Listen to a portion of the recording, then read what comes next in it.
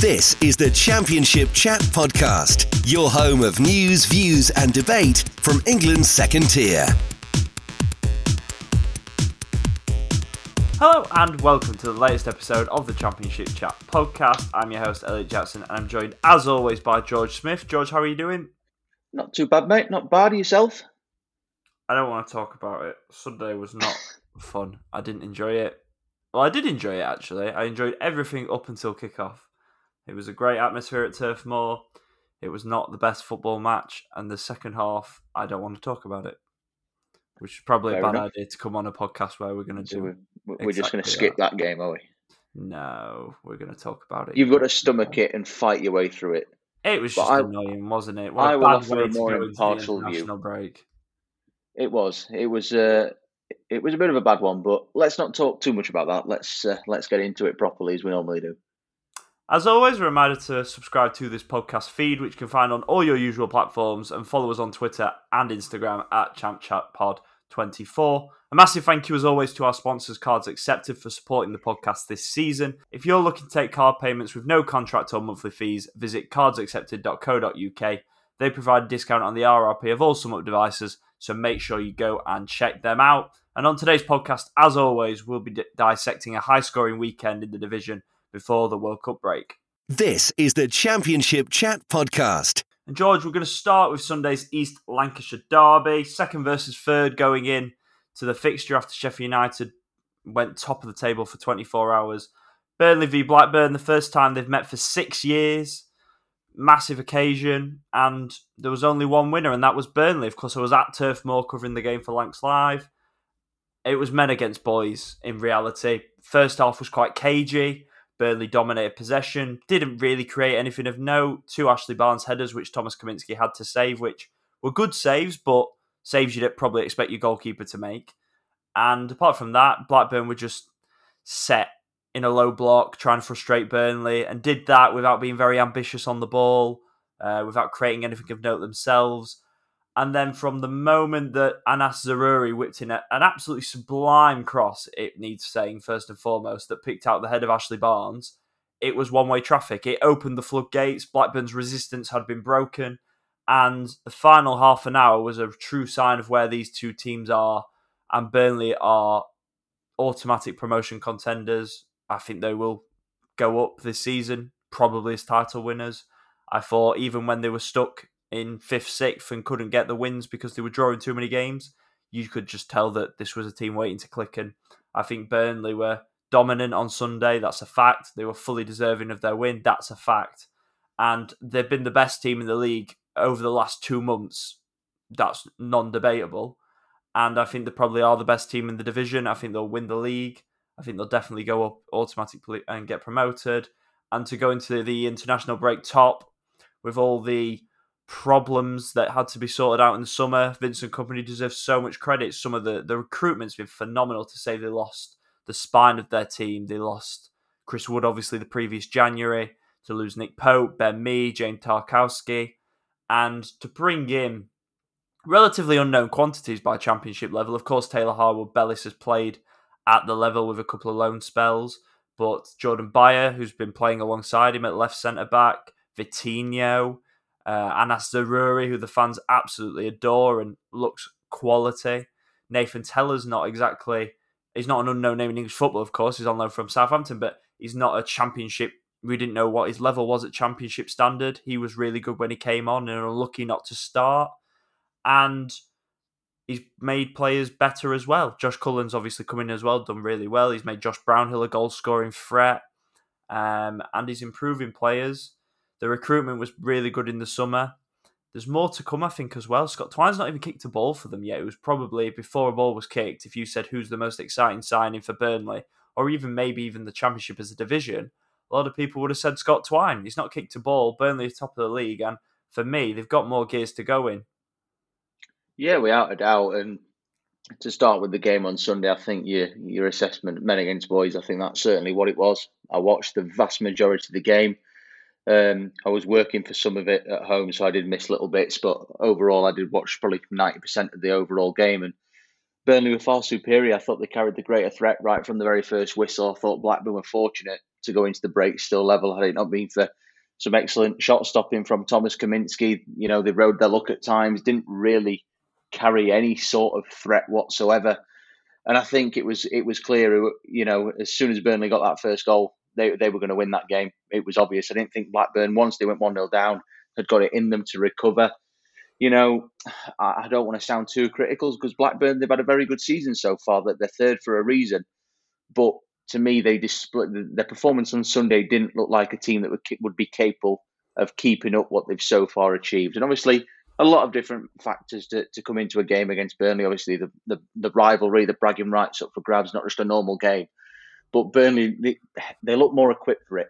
They look more, they look more up for it. To me, they looked as though they believed that they were going to win that game. Blackburn looked burdened. They looked burdened by the occasion. They looked startled. It swallowed them. It did. It's a very good way to put it. They didn't look, they didn't sort of look ready for it. Burnley did. That was the big difference. And, Vincent Kompany obviously, experienced a bit of a shock with that defeat at Sheffield United last weekend. Obviously, nobody saw that coming, certainly not the margin of the scoreline. And, it makes you wonder what he said during the week in the build-up to this game. It's probably been a case of just go back to what we've been doing. Blackburn are going to try and do what Sheffield United did, target us at set pieces. Blackburn didn't even really get any set pieces to do that. So, Burnley were never really going to look troubled. And they didn't really have to get out of second gear, really, did they, to get the job done? They were confident, they were comfortable. And as I say, as soon as that first goal went in, you knew that it was game over for Blackburn. They never looked like scoring in that game at all. Probably barring a 5-10 minute spell, if that. And even then, they didn't really do an awful lot. So, for Vincent Kompany, it's the perfect way to sign off ahead of the World Cup. And I put a post on the Twitter page on Sunday evening saying what a fantastic job Vincent Kompany was doing. Just a summary tweet of the game. Burnley will look down on the rest for the next month. And some of the replies caught me by surprise. They were saying, yeah, but he's got the best squad. It's all right when you've spent all that money. He brought in, 15, 16 new players, maybe more? 16, I think it was, in the end. Can you imagine just how difficult it must be to mould that together so quickly in the way that he has? Exactly. This is what I mean. Burnley, a lot of fans were saying that, yeah, but he spent millions and millions. It's all right when you've got all these players. One, they had to put it all together. Like you said, pre-season was shortened for what they had. Did they spend millions and millions? Like they did, but the net spend is... The net spend, exactly, from what they sold on. So I think Vincent, and as well as that, obviously, his first time ever managing in England. Yeah, he played in England, had a very successful career in England as a player. But it's a whole different ballgame management. And so far, he's absolutely flourishing. It's not that easy. He certainly will. At Brighton many years ago, that did not go according to plan. But yeah, I mean, Burnley, they will look down on the rest for the next month or so, at the very least. Obviously, they've got that 3-point cushion to Sheffield United now. And, we're only 2 games shy of the halfway point of the season. 21 games boxed off now. Burnley have been the best team. The table doesn't lie. They've only lost 2 in 21 games. It's a remarkable number, that, for the amount of players that they brought in. So, you look at it, I think Burnley are the team to beat. I really do. They've got so much quality in forward areas. Obviously, they're without Jay Rodriguez at the weekend. Quite an impressive stat that I heard in the commentary on Saturday about Jay Rodriguez, by the way, that in the whole of his career, he's never, ever played against Blackburn Rovers. Did you know that one? I didn't. Yeah, funnily enough, that was one of Gary Weaver's opening lines in the Sky commentary, that Jay Rodriguez has never actually played Blackburn. So he would probably gutted to miss that one, considering, he's Burnley through and through. Is it that much of a surprise? He's not played for 6 years. No, I mean, in his career anywhere. Like, he's never played against Blackburn. I suppose you probably would expect him to have played against West Brom at West Brom. Yeah, maybe. But yeah, he's never played them. So I thought that was an interesting one, but just for me. But, for Burnley, a great win. Derby Day spoils in the bag. Top of the league for the World Cup. What more can you ask for? Brilliant start to the season. From a Blackburn Rovers perspective, they were really poor. Let's make no bones about it. There's no sugarcoating it. They were poor. The team selection was wrong, in my opinion. Very strange to throw Clinton Mola in for his first championship start. Bearing in mind, for context, he'd not started a game in total until the Wednesday night penalty shootout win at West Ham. So to not start a player for that long, having signed on deadline day, not up to full speed, which is why he's not been used, but to throw him in on Wednesday and then throw him in on Sunday in quick succession ahead of someone like Scott Wharton, who has a fantastic record playing for Blackburn this season. When he plays, the team plays better. The stats will back that up. He's a Blackburn Rovers fan, an academy product. It was wrong. Hindsight's a wonderful thing. Don't want to over dwell on the team selection, but it was wrong. Jake Garrett in midfield was thrown in because Sam Smodics got injured on Saturday with his hamstring. Again, the occasion swallowed him. It was too much too soon for a lot of the young team, and the midfield was a major issue. There was no cohesion. There was no bravery on the ball in possession, and I'm a little bit disappointed with Tyler Morton in that sense, because I think Jake Garrett, young academy kid, only making his second championship start. The occasion was too big for him. That happens. Lewis Travis, not his game. Tyler Morton is the one that, having played in the San Siro, should be sticking his hand up and taking control of the game when Blackburn certainly went behind. And if anything, they wilted as a team. Not just him. There was plenty of poor performances, but I was hoping for a little bit more, I have to say. The front players were starved of any sort of service, and of course, 21 games in, there's still no equalising goal. Every time Blackburn have gone behind, they've lost. They've generally lost to 0 as well, and generally it's been away from home. So they are ahead of schedule after 21 games, but this is probably the worst possible way for Blackburn to go into the World Cup break, given that they've lost the derby, and obviously fans are going to stew on it for a month. But positive steps, third in the league is well ahead of schedule, and hopefully not too much to worry about going forward. Wigan Athletic 2, Blackpool 1. George, we can start off the field because last week Wigan Athletic sacked Liam Richardson after 6 defeats in 7. Personally, I think this is a terrible decision. 3 weeks after giving him a new 3-year deal, you've decided to sack him on the first run of poor form in 2 years, when he saved you from relegation, which was a miracle. He got you promoted. And yes, I know in football there's no room for sentiment, but I don't think he was doing a bad job at Wigan at all. Yes, they were in a sticky spell of form. Of course they were. But unless they bring in Neil Critchley, or I can't even think of another name, I think they're more likely to go down without Liam Richardson than they are with him at the helm, personally. He wasn't backed in the summer. They made very little headway in terms of transfer recruits. They brought in a few players that were more likely to bolster the squad than the starting 11. Probably Nathan Broadhead's the only one that's really found a way into the starting team. Pretty much the same 11 from last year, otherwise, apart from that. And yes, they're in poor form, but he'd not lost the dressing room. He got fans that loved him.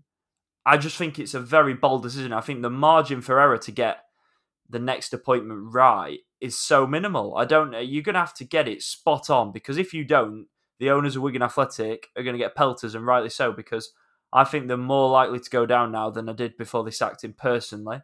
On the field, of course, it was a much-needed victory. 2-1 coming late from behind. Down to 10 men were Blackpool, and Gary Medine obviously put them in front.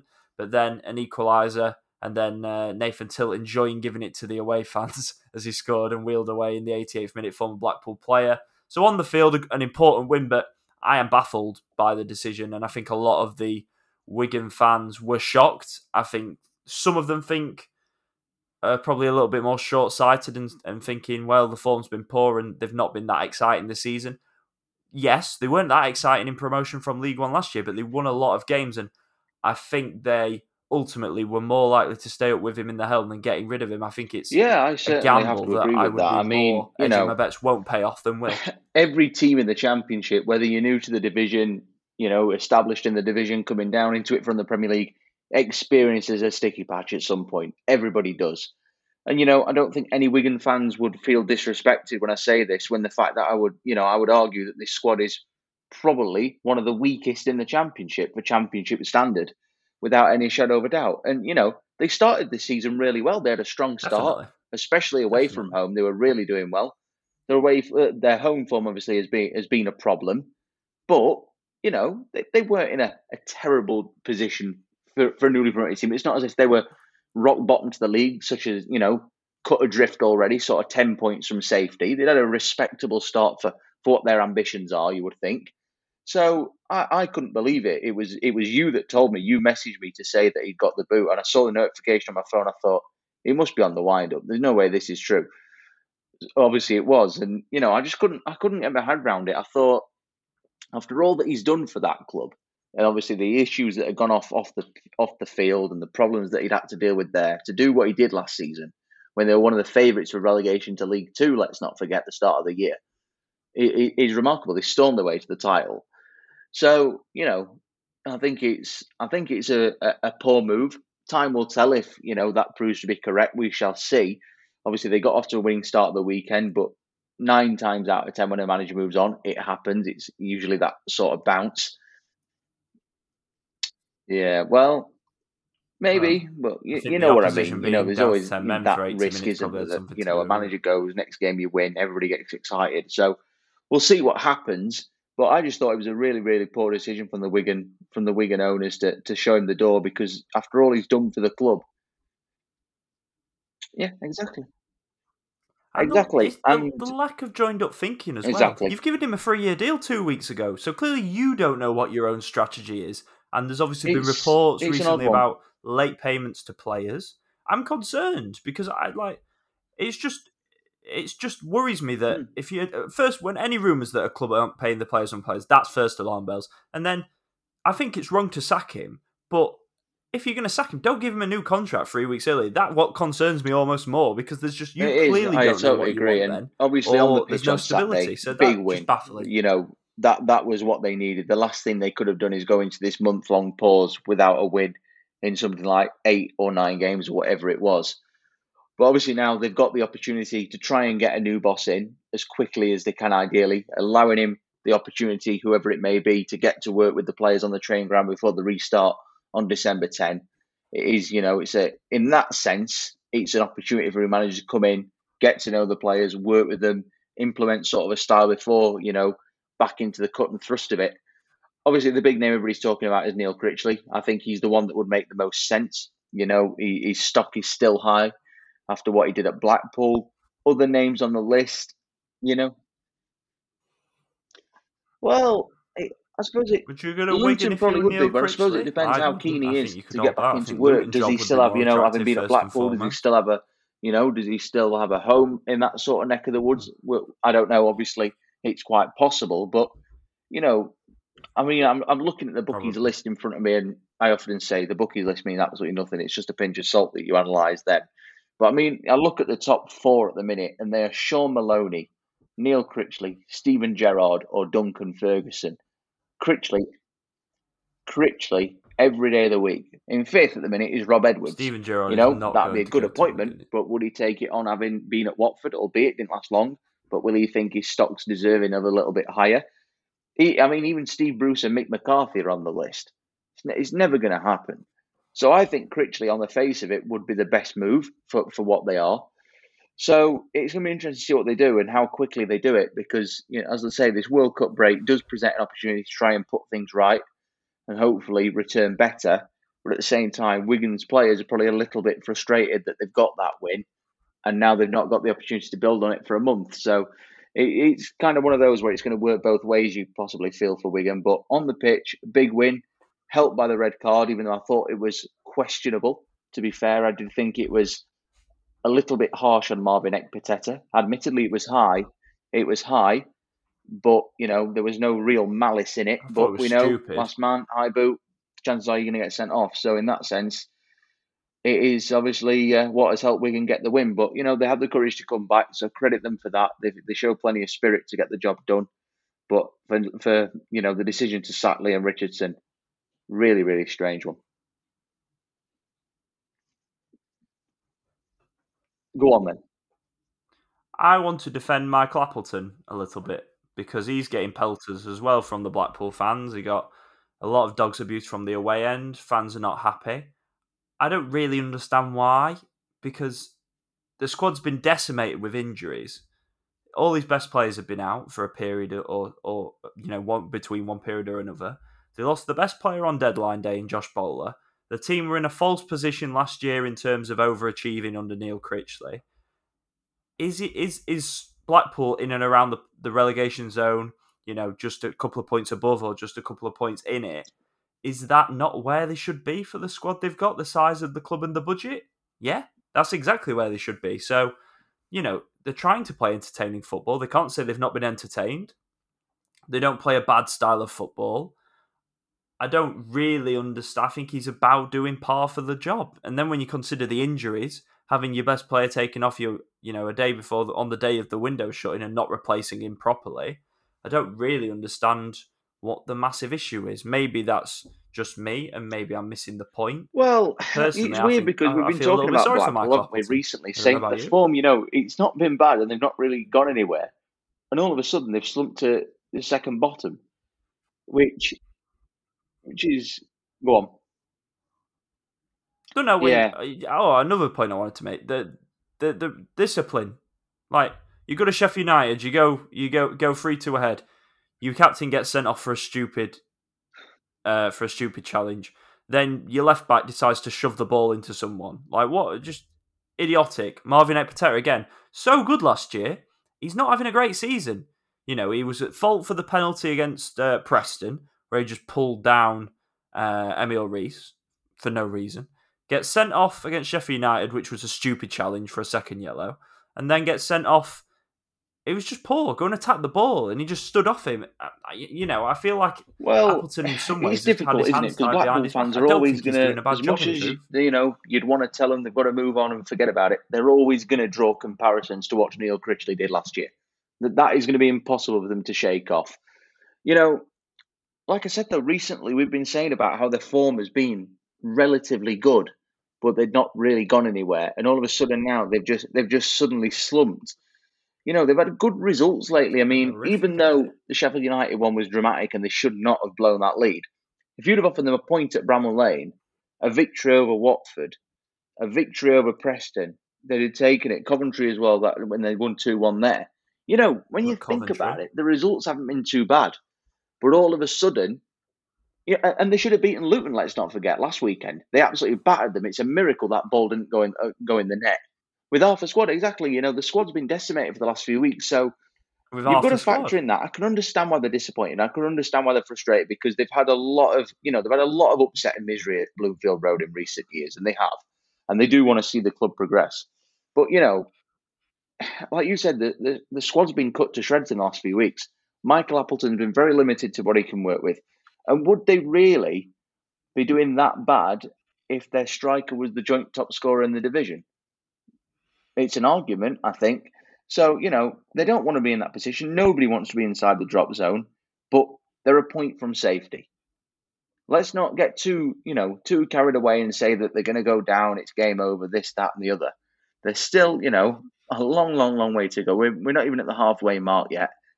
I think they'll stay up. I think they'll be fine. They just need, you reckon? You think they will? I think they'll stay up. I think they'll go down. I think they'll stay up. I do. If you put a gun to my head now, I think they'll get relegated. But that's not the point I'm making. Because I don't think they've think got that would the be goals in the Appleton's team. fault. Certainly, it's not at the moment. Reduce. We're going to have to fight over this one, then, aren't we? I'm not sure you've got people like, well, time will tell. Time will tell, won't it? But how at the end of the day, sustainable he's is Jerry 9. Yates' Nobody form? scored They've been more in the coming league. gluts. So we shall see. But I mean, Charlie Patino in the middle, he's a cracking player. Gary Medine's been chipping in a little bit. They've got quality in pockets in that team. They just need to. I think the thing that Michael Appleton needs to get to the bottom of is the discipline issues. That's the problem. They're getting too many red cards than what need to be, and there is issues that need to be ironed out. But I think overall, I think they'll be okay. I really do. There's a long, long way to go, and World Cup break possibly has come at the right time for Blackpool, to be fair, allowing them to recover some bodies, try and get to work on the training ground, try and fix one or two issues. When you look at the games coming up after the restart, after the World Cup, I'm just loading them up now. I mean, you look at it, they've got Birmingham at home, Cardiff away, Hull away. They're games that they could capably win. Yeah, admittedly they could lose them, but they could also win them. So big period after this break. So fingers crossed they'll start to put things right. But I think they'll stay up. I think they'll be okay.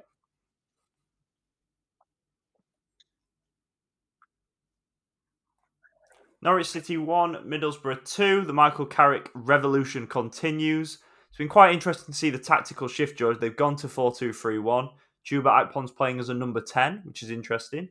They've pushed Isaiah Jones high on the right-hand side rather than playing right wing-back. He's playing as an auxiliary winger.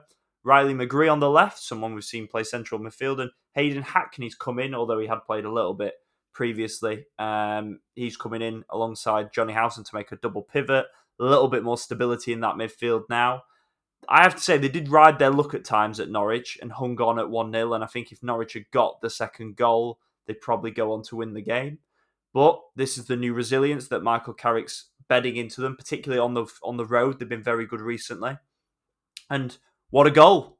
Absolute screamer. Favourite goal of the weekend from Riley McGree. Little half scissor volley into the top corner from about 20 yards. Fantastic strike. That gets them back level. Bit of, when it's going for you and when you're in decent form, they fly in. When you're under Chris Wilder, they probably come off the crossbar. I think that's just the way it goes sometimes. And then, having stayed in the game, it was a lot more open, could have gone either way, and great counter-attacking move. And there's Matt Crooks off the bench. He'd only come on, I think, in the 89th minute, and in the 92nd minute, there he is to turn the ball home to make it 2-1. And that's 10 points from 5 under Michael Carrick. Could easily have been 12, because I think the Bristol City draw was a game they were dominant in. Yeah, they are definitely improving and, rapidly and heading towards caught the top me by half of the surprise. table. I must admit, I was a little bit sceptical of Michael Carrick getting that job, because I didn't really know how it was going to go with, obviously, his inexperience as a manager. But so far, so good. I mean, he's won 3 of his first 4 away from home, and things are looking really promising. I mean, Norwich have not been in the best of form of late. They have been struggling, especially at Carrow Road. But to have the character and the belief to come from behind and turn that around, that takes real guts and huge credit to them. And three wins now away from home on the trot, beating Hull, Blackpool, and now Norwich. That's really, really good going. So for Michael Carrick, like you say, the tactical shift has paid wonders, and they're scoring goals. They look a threat. They should have beaten Bristol City last weekend at home. They dominated that game for long spells and should have got the job done.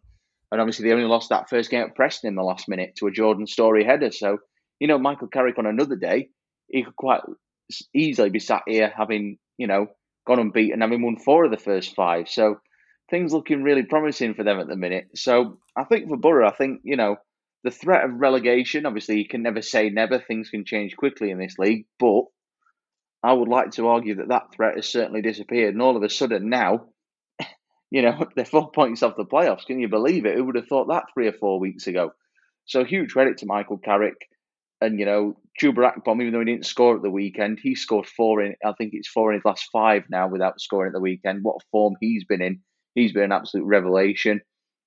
Ryan McGree with a stunner. Matt Crooks back in the goals. There's just little bits that you can take from it and think, yeah, Michael Carrick is turning things around. And Middlesbrough all of a sudden, could they make a playoff charge? 4 points at the minute separate Millwall in 6th and 15th place Sunderland. 4 points. That is absolutely balmy. It is balmy at this stage of the season, nearly halfway point. Nothing. So for Middlesbrough, I mean, things looking good at the minute. I don't think Michael Carrick will want to get too carried away. I think, even though the form's been good, I think he will probably appreciate the World Cup break, because I think since he's come in, he's played Saturday, Tuesday relentlessly. So he will probably appreciate a little bit of time just to, do things on the training ground. And not just that, probably get to know his players as people a little bit more without the interruption of games every few days. So for Borough, I think it'll be really interesting to see how they start up again after the break. So a really good start for Michael Carrick. Excellent away win. On the flip side, though, Norwich, they're really struggling at the minute, even though they're 5th in the league.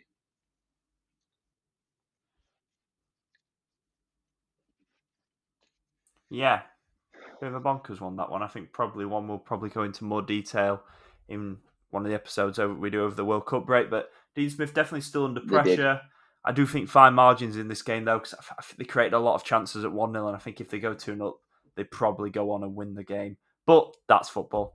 Probably the shock result of the weekend, George. Preston North End 2, Millwall 4. I don't think anyone really saw this one coming. A Millwall away win, and Preston leaking goals at the back. Not two things that we've been able to talk about much this season. A hat-trick for Zian Fleming, who seems to be improving with every passing game, certainly every passing month.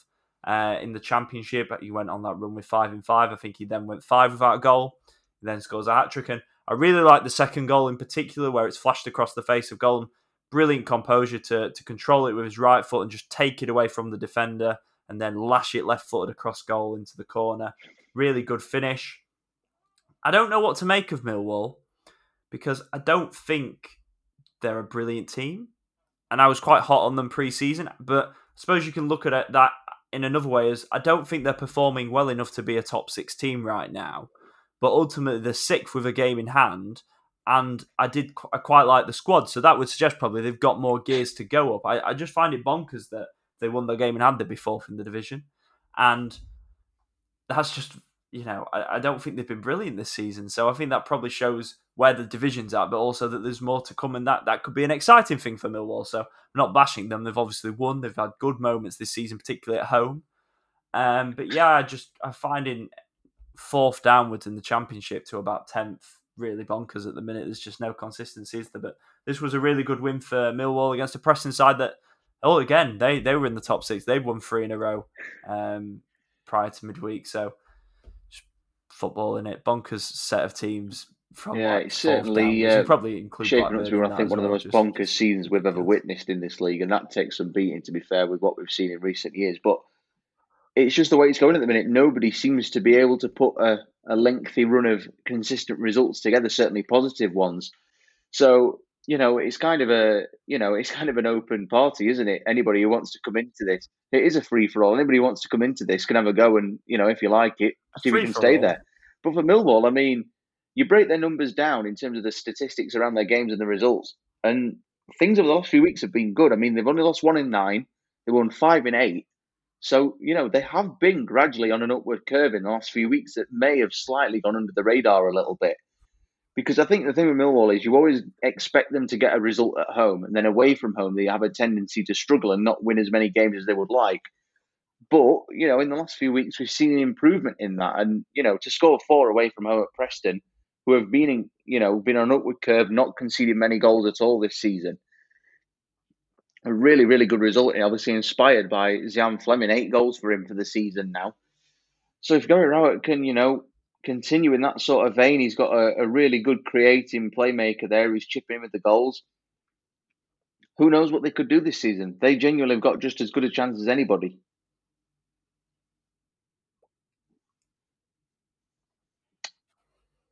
You're asking me who is that. You're telling me that nobody can string a run of results together in a positive fashion. Well, let me introduce you to Coventry City. The run continues. Playoffs, anyone? Anyone booked their hotel for Wembley yet? Victor Gyökeres is playing as well as anyone in the Championship right now. And I now think the biggest hurdle to Coventry getting in the top 6 is probably January and keeping hold of him. Because if I was a Premier League club, I think, look, there's a footballer that's scoring goals, that's quick in transition, that can play multiple positions off the line. He can play off the left, he can play off the right, he can play down the middle. He's strong, he's quick, he can hold the ball up. He looks like his skills are quite translatable to Premier League level. There's a club that's potentially not got the financial backing to refuse massive offers. I'll chuck some money in.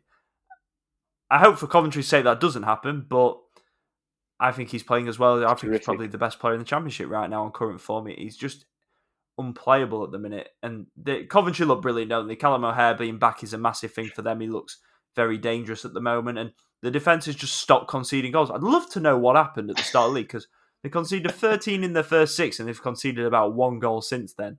So just bonkers what's gone off there. I'd like to know genuinely, how can you switch from leaking on average 2 goals a game? It's very similar to what's happened at Leicester in the Premier League. They have all of a sudden showed things up and look like they're invincible. But without a doubt. And let's just say one thing. I think top 6 is a definite possibility. I said at the start of the season, this team will not go down. I said it. I was never, ever once concerned about this team. But the clean sheet run is remarkable. The clean sheet run. It's the clean sheets. Yeah, I was always convinced. I wasn't worried. I didn't think they could down. Coventry team. You had more faith than me. I saw signs last season of how good they could be. And, you look at the stats now, it's ridiculous just how good they've become. But I'm so pleased for them. I'm just going to reel off a couple of stats here with Coventry. 4 wins in a row, obviously, without conceding. 7 wins in the last 10. 10 clean sheets in 14 games. They've now equalled their clean sheet tally for the whole of last season already. That is remarkable, and we're only in mid-November. The turnaround. Jeez. I know the turnaround is absolutely unbelievable. But when you've got players like Gustavo Hamer, Callum O'Hare, Gyökeres, you're always going to carry a threat. And Gyökeres, I'll say it now, if Sweden had qualified for the World Cup, he wouldn't just be going as part of that squad. I think he'd be starting for them, considering Isak's out injured. Honestly, like you said, the Premier League clubs must be looking at him and thinking, we've got to try and get hold of this guy. But for me, if I was him, I'd stay put. I would stay put. I know, obviously, pound signs might flash if Premier League clubs come calling, but I would stay somewhere where I'm absolutely adored and in the form of my life. And, Gyökeres last season was excellent. This season, he's been terrific. Some stats here on him. Since the start of last season, he's now scoring 23 championship matches, scoring 26 goals in that time. Coventry have won 15 of them, only losing 1. That proves how vital he is to them.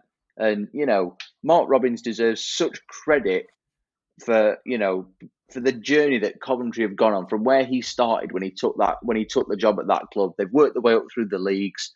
And, they've spent years at Northampton. They spent a year at Birmingham. And they've still got this, obviously, issues going on in the background with the Coventry Building Society arena. Who knows what's going to happen with that situation? But on the pitch right now, for a Coventry supporter, it must just be the absolute dream. And I think, when you consider, obviously, it's excellent they're winning games. 4 in a row in this division is, it's not easy to achieve. But to have done it without conceding a single goal as well, it's that element of it that's making this run all the more impressive. And I'll tell you something. I'll take my hats off recently to Rotherham and Blackpool for being able to score 2 against them. They must feel like they achieved the impossible, them guys. So fair play to them. But overall, you look at the teams Coventry have beaten recently. They beat Sheffield United. They beat Blackburn. They beat Watford. They beat QPR. They've beaten teams who have been at the top and are in the top 6 at the minute. So it's not as if they're beating, the lower end strugglers like your Huddersfields, for example. So Mark Robins, I don't know what the hell's changed.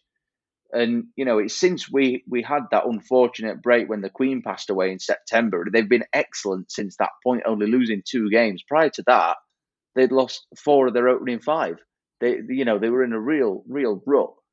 But whatever's changed, it's unbelievable. So for Mark Robins, what a job he's doing yet again. And like you said, in this free-for-all race of the playoffs, I would not bet against this team because for me, I think they've probably got, I don't know, it might be a bit of a bold statement, but I think they've arguably got the best striker in the league. I think Gyökeres is certainly in that bracket now. Big fan of him. Big fan of him. Certainly on form. I think that's hard to argue against right now. West Brom 2, Stoke City 0. Another team gathering momentum is the Baggies. 3 wins out of 3 under Carlos Corberán. No goals conceded. 9 out of 9. They're looking so much more solid. Fair play to him. I thought based on what we saw at Huddersfield, it might take a little bit of time to get certainly the defensive elements sorted at West Brom because they've been awful. And obviously Huddersfield were awful in their first season defensively under him and then second season fantastic. It's looked a lot more Huddersfield-like in truth. They've been quite pragmatic in some ways. He's brought Kyle Bartley back in from the cold. He, of course, headed in the opener in this one. And then one of the goals of the weekend, Brandon Thomas Asante. What a bicycle kick, if that's probably the right terminology. Pouncing on a loose clearance, if you haven't seen it, to bicycle kick it into the back of the net, basically. It was one of those weird ones that hits the bottom of the goal as well. It wasn't like one that flew into the top corner. It sort of went up. It was simply stunning. How does that sound? You describe it. Not bothered, but you. It was kind of a bicycle kick as a bicycle kick into the bicycle kick net. Well done. That's like when Chris Kamara said he's headed the ball with his head. Well, he would, wouldn't he? But anyway, we can both agree it was very impressive. All right, I'll give you that. I'll give you that anyway. But yeah, really good goal from Brandon Thomas Asante. It's not a goal you see every week. Looped over the goalkeeper and into the back of the net. And I think West Brom's starting to click now a little bit. And I think if you were a team in the top half of the table that probably overachieving to be there. I think you'll see the steam Yeah, trains of certainly. Middlesbrough and After obviously West that Brom are first game probably that he fear for had your when top they half lost 2 place. 0 to Sheffield United, he'd only come in a few days before, playing obviously a team, towards the top of the table. It was never going to be easy. But since then, what a turnaround. Won at home to Blackpool, won at QPR, now beating Huddersfield, Stoke City rather. Out of who? Who do you think will finish higher, That's a difficult one. West Brom That is or a difficult one. But I Middlesbrough? think I think West Brom, because I think they've got the better individuals I think when West they're at the Brom. top of their game. But at the minute, I think both sets of fans should be very encouraged by the recent improvements. But as I say, for West Brom, like Coventry, they've suddenly found an ability to keep the ball out of the net quite impressively. 3 clean sheets in a row to go with 3 wins. Kyle Bartley is all of a sudden this goal scoring machine, 2 in 2 for him. So for Carlos Corberán, I think he'll be very pleased with the start. 9 points from the first 12 on offer. And we obviously we expressed a few little fears that it might take him a little bit of time, like it did at Huddersfield, to adjust and go in there.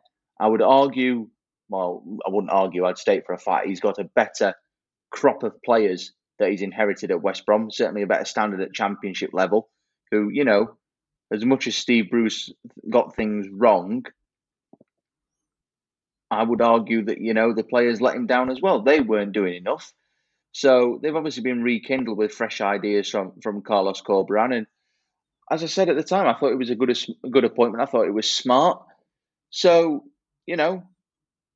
I think they will continue to climb the table. I really do. And probably for them, this break has probably come at the wrong time. But on the flip side of the coin, it will allow Carlos Corberán, similarly to Michael Carrick, the opportunity to get to know his players a little bit better without the interruption of games every few days. So it'll work both ways, I think, for West Brom. But, we can only assess what we've seen. And they've won 3 in a row without conceding. Won at QPR, not an easy place to go to, Loftus Road. They've been doing well at home this season, QPR, even if their form's dropped off in recent weeks. They've had a solid start. 9 points from 12. I think Carlos Corberán would have snapped your hand off if he'd been offered that at the start.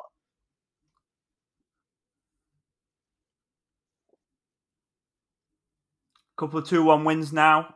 Birmingham, they were beaten at home by Sunderland, which is probably, I think, a surprise result given the current form of both sides. Sunderland went away to Birmingham, won 2-1 on Friday night. 2 very good goals and 2 very excellently well taken goals. Ellis Sims with a striker's finish. It very much was the type of goal and finish in particular that a centre forward scores, and they've not had a centre forward, has been well documented for the last 2 months. So good to have Sims back in the starting lineup, leading the line, scoring the goal. And I think Sunderland, it was just a reminder of how debilitating it can be to not have a striker, because they looked pretty good with one in the team, which, yes, they've had for the last couple of weeks, but I think Sims is now starting to get up to full match fitness when he's been out for, he'd had 6 weeks on the sidelines, hadn't he? So it's going to take him a little bit of time. And someone else that's really starting to come into form now, George, is Amad Diallo, who, of course, you'll know plenty about, having played, having been on loan from Manchester United, starting to see him play more regularly now. And the goal he scored was brilliant and was befitting of, I think, the confidence that he's starting to gain from the regular appearances. I should say he did very well for the build-up as well to set up Ellis Sims' goal. And then a lovely finish, cutting inside on that left foot, shifting and manipulating the ball so quickly and bending it. And you could just see from the angle it was that it was going in the moment it left his boot. And from the away end, that sort of angle in there, in that top right corner that you have away at Birmingham, that would have been a great angle to watch it curl into the far corner. Really good afternoon for the travelling Sunderland fans, who, of course, are I watched always the majority well of that game supported. on Friday Good evening. victory And on Friday Sunderland, night. they did impress me. They really did. I thought they played really, really well, and certainly the best I've seen them for quite a while. But Amad now starting to see a consistent tune out of him. Tony Mowbray, probably about 5 weeks or so ago, I remember doing the story on it for the MEN, saying that he kind of urged him to just be a little bit braver in the final third, take 1 or 2 more risks. And we're seeing that now. And he's come in, as a natural right-sided winger, but he's had to play in as a makeshift striker, such as the problems they've had with obviously Ross Stewart and Ellis Sims, who obviously is back now, and he's at the cover for them. But his record is looking good at the minute. It's 3 goals in his last 5. He's got an assist obviously on Friday night as well. And Man United paid a hell of a lot of money for this young man. A hell of a lot of money. It was about £37 million, I think. So, Sunderland have got a really expensive footballer on their hands who is only 20 years of age. He went on loan to Rangers in Scotland last season for the second half of the year and struggled, didn't really get much game time. And I always thought the Championship, it's a better standard to the Scottish Premiership by a long, long way.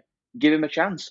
See what he can do in the Championship. And, after a bit of a slow start, we're now starting to see what he can do. And his assist was impressive on Friday night.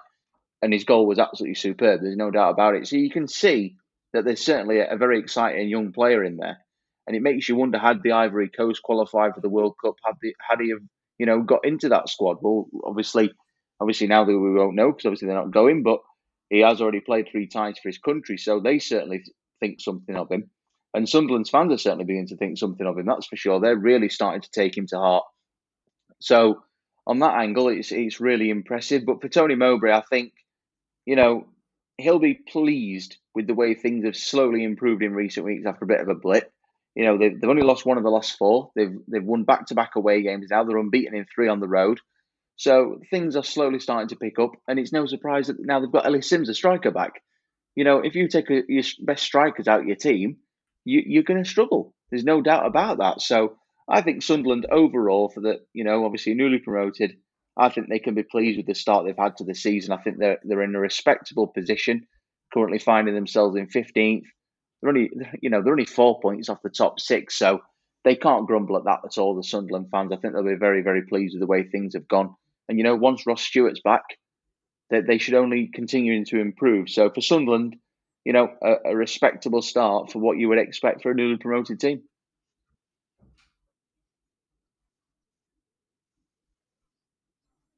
Yeah, absolutely. I think so. And certainly, I think more to come from this Sunderland team. I think the break will do them good. Get Ross Stewart fit again.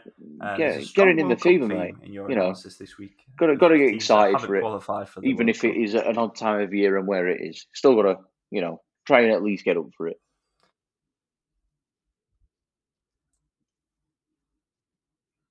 Reading, they beat Hull City 2-1. Probably a little bit of a smash and grab win, it has to be said, for Reading, but good for them to get a victory given their recent form. They got the equaliser through Yaku Mete, and then Andy Carroll's bullet header diverted in by Ryan Longman for an own goal. I thought it was very funny how just the way it was set up. If you'd never watched football before and you were watching the highlights package, you just knew that Andy Carroll was going to head the ball and it was going to end up in the back of the net one way or the other. It was very scripted. I think it's a good time to reflect on Reading and say, yeah, recent form's not been great, but I think a lot of fans would have taken 12th at this point in the season. So credit where it's due, and to Paul Ince as well. Not the result Liam Rossigno would have wanted, of course, in his first game as Hull City manager at home, but equally, I think I think they deserve something from the game, and I think Paul Ince pretty much said as much after the game. But good win for Reading. Stops the rot a little bit. And definitely. I mean, it was a smash and grab. It wasn't the most prettiest of wins they're ever likely to record, but it's ensured that they go into the break with a bit of a spring in their step, hasn't it? It's always, you can always talk about whether it's come at the right time or the wrong time, but it's always better to go into a pause like this off the back of a win rather than a defeat. And obviously, Reading have got that. I mean, I openly said it at the start of the season that I felt Paul Ince would be the first Championship manager to get the boot. Christ knows how many have got the boot before him. I dread to imagine. I can't even keep count. I know. No, nothing. But to be fair, didn't you put West Brom to win the league? Yeah, what do you know? Well, point proven. It was me that put West Brom to finish top. So, yeah, kind of made myself still look an idiot. But there we go. We were both idiots. We can agree on that one. We were both got that very wrong. But, they're both improving. We might still be right. But no, and for Reading, after what all they went through last season, 12th in the league, couple of points off the playoffs, nearly the halfway mark. That's more than acceptable for what their fans would have thought. They were probably fearing the worst this season. The squad, it's got quite a few aging players in it, shall we say? But obviously they may be aging, but they bring plenty of experience, and that's what Andy Carroll's brought to the table since he's returned. Tom Ince has been excellent. Shane Long's had dribs and drabs of showing what he can still do. So I think for Reading, 12th place, their fans are probably absolutely living the dream for what they expected. Go on. For me, I'm going to say no. I don't think it was. I've seen them given in terms of the red card agree. being brandished, but I think the referee got that one right, to be fair. We agree on something. Miracle. Me too. Cardiff City 0 Sheffield. I know, who would have thought? First time for everything. And then finally, Cardiff City 0 Sheffield United 1. Blades back to winning ways, and of course this moved them top for 24 hours before Burnley beat Blackburn and then reasserted their place at the summit. So second place for Sheffield United going into the break. George Baldock's goal proving decisive. I mean, Ryan Alsop's just got to save it, hasn't he? Let's be fair. It's a bad goalkeeping error at the near post to get beaten. Sheffield United's still dealing with injuries. Jack Robinson went off injured, so that's another one to add to the list. And with Sander Berge, John Fleck and Tommy Doyle all out, there was a start for Oliver Arblaster in central midfield. The 18-year-old from the academies, been in and around the first team squad this season on the bench plenty of times, come off. But a start for him. He did come off at half-time, but acquitted himself well by all accounts. And James McAtee then came on, who's still trying to find his way as well. And he was quite influential off the bench and gave them a lot more thrust in the final third in that second half. So one of them really, scrappy away wins that you don't remember if you get promoted at the end of the season, which of course Sheffield United are well placed to do after 21 matches. There was 3 draws in the Championship, George. Luton Town 1, Rotherham United 1, but of course the bigger talking point with Luton this week has been the exit of Nathan Jones for the second time. This time he's off to Premier League Southampton. What do you think? Who should they get in? And it's fair enough, isn't it? Let's be fair. I know it went badly at Stoke, but can't turn down a Premier League job. Rotherham at home or Liverpool away, with the greatest respect in the world.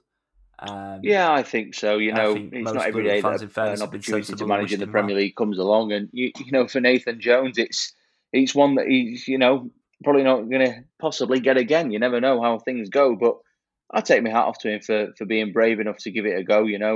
He's done very, very well at Luton. He's done a magnificent job there, and I'll be honest with you, I still think he'll end up back at Luton. I really do. It just seems to be one of those managerial bonds where manager and club just seems to work so well.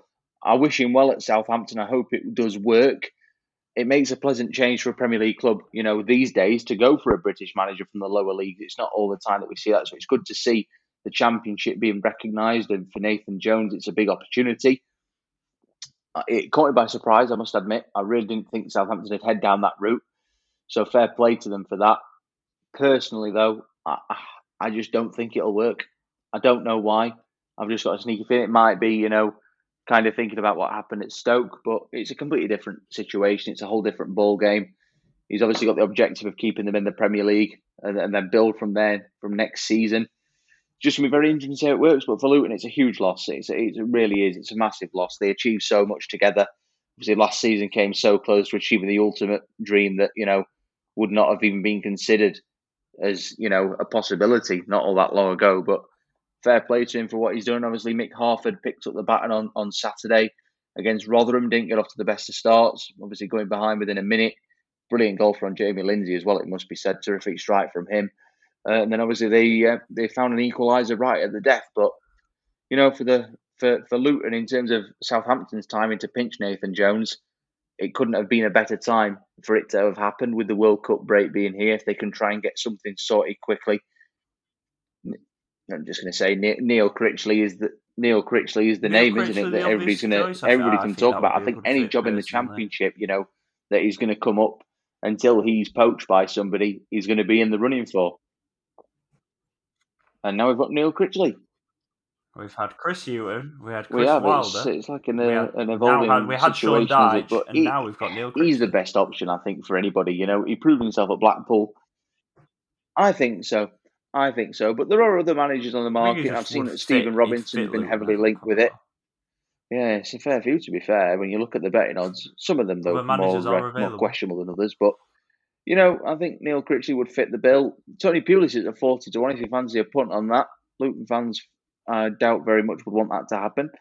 But other names mentioned, Rob Edwards, managed Watford. Don't do that. Rivalry there, but I think they'd be willing.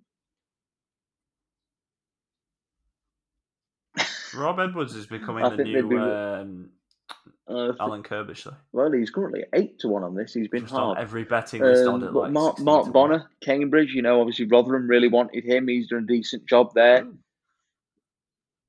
Yeah, they probably could. Obviously, Chris Wilder, doubt it very much, but he's on the list. And another one that seems to be coming up for everyone is Duncan Ferguson. I really don't understand why his name seems to be bandied about all the time. But there you go. But I think, I think Luton fans, Wigan fans are probably going to be fighting over Neil Critchley, as the most obvious, probably attractive option available without a club at the minute. So for Luton, I think it's a sad way for them to have lost Nathan Jones, but you can't begrudge him the opportunity to go and manage in the Premier League. It's not an opportunity that comes around every day, is it? So we'll see how he goes on. I hope it works out for him because I think he's earned the chance for all the good work he's done at Luton. But I think everybody's going to be mindful of what happened when he went to Stoke, and let's just see if he can prove himself not to be a one-club manager.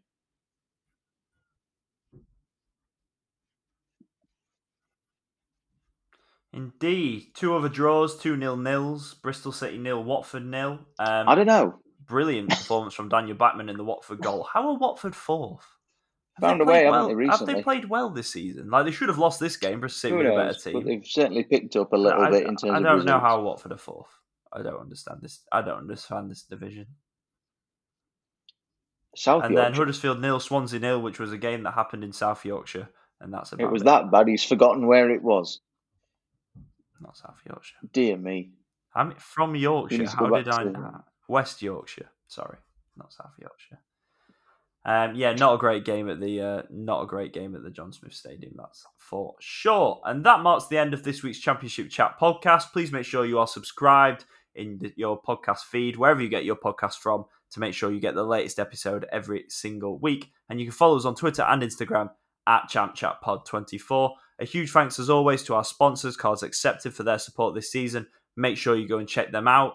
World Cup content-wise, obviously there's no championship for the next month. I'm sure we'll have a couple of reflective pods, maybe a team of the half season, something like that. So make sure you're subscribed and follow us on socials, and you'll get a full breakdown of what we're planning over the World Cup break as the football comes to a halt in the championship. And obviously we'll be enjoying the World Cup as well, if you can, given all the controversy around it, of course. Thank you for listening, and we'll catch you again next week for another episode of the Championship Chat podcast. This is the Championship Chat podcast, your home of news, views and debate from England's second tier.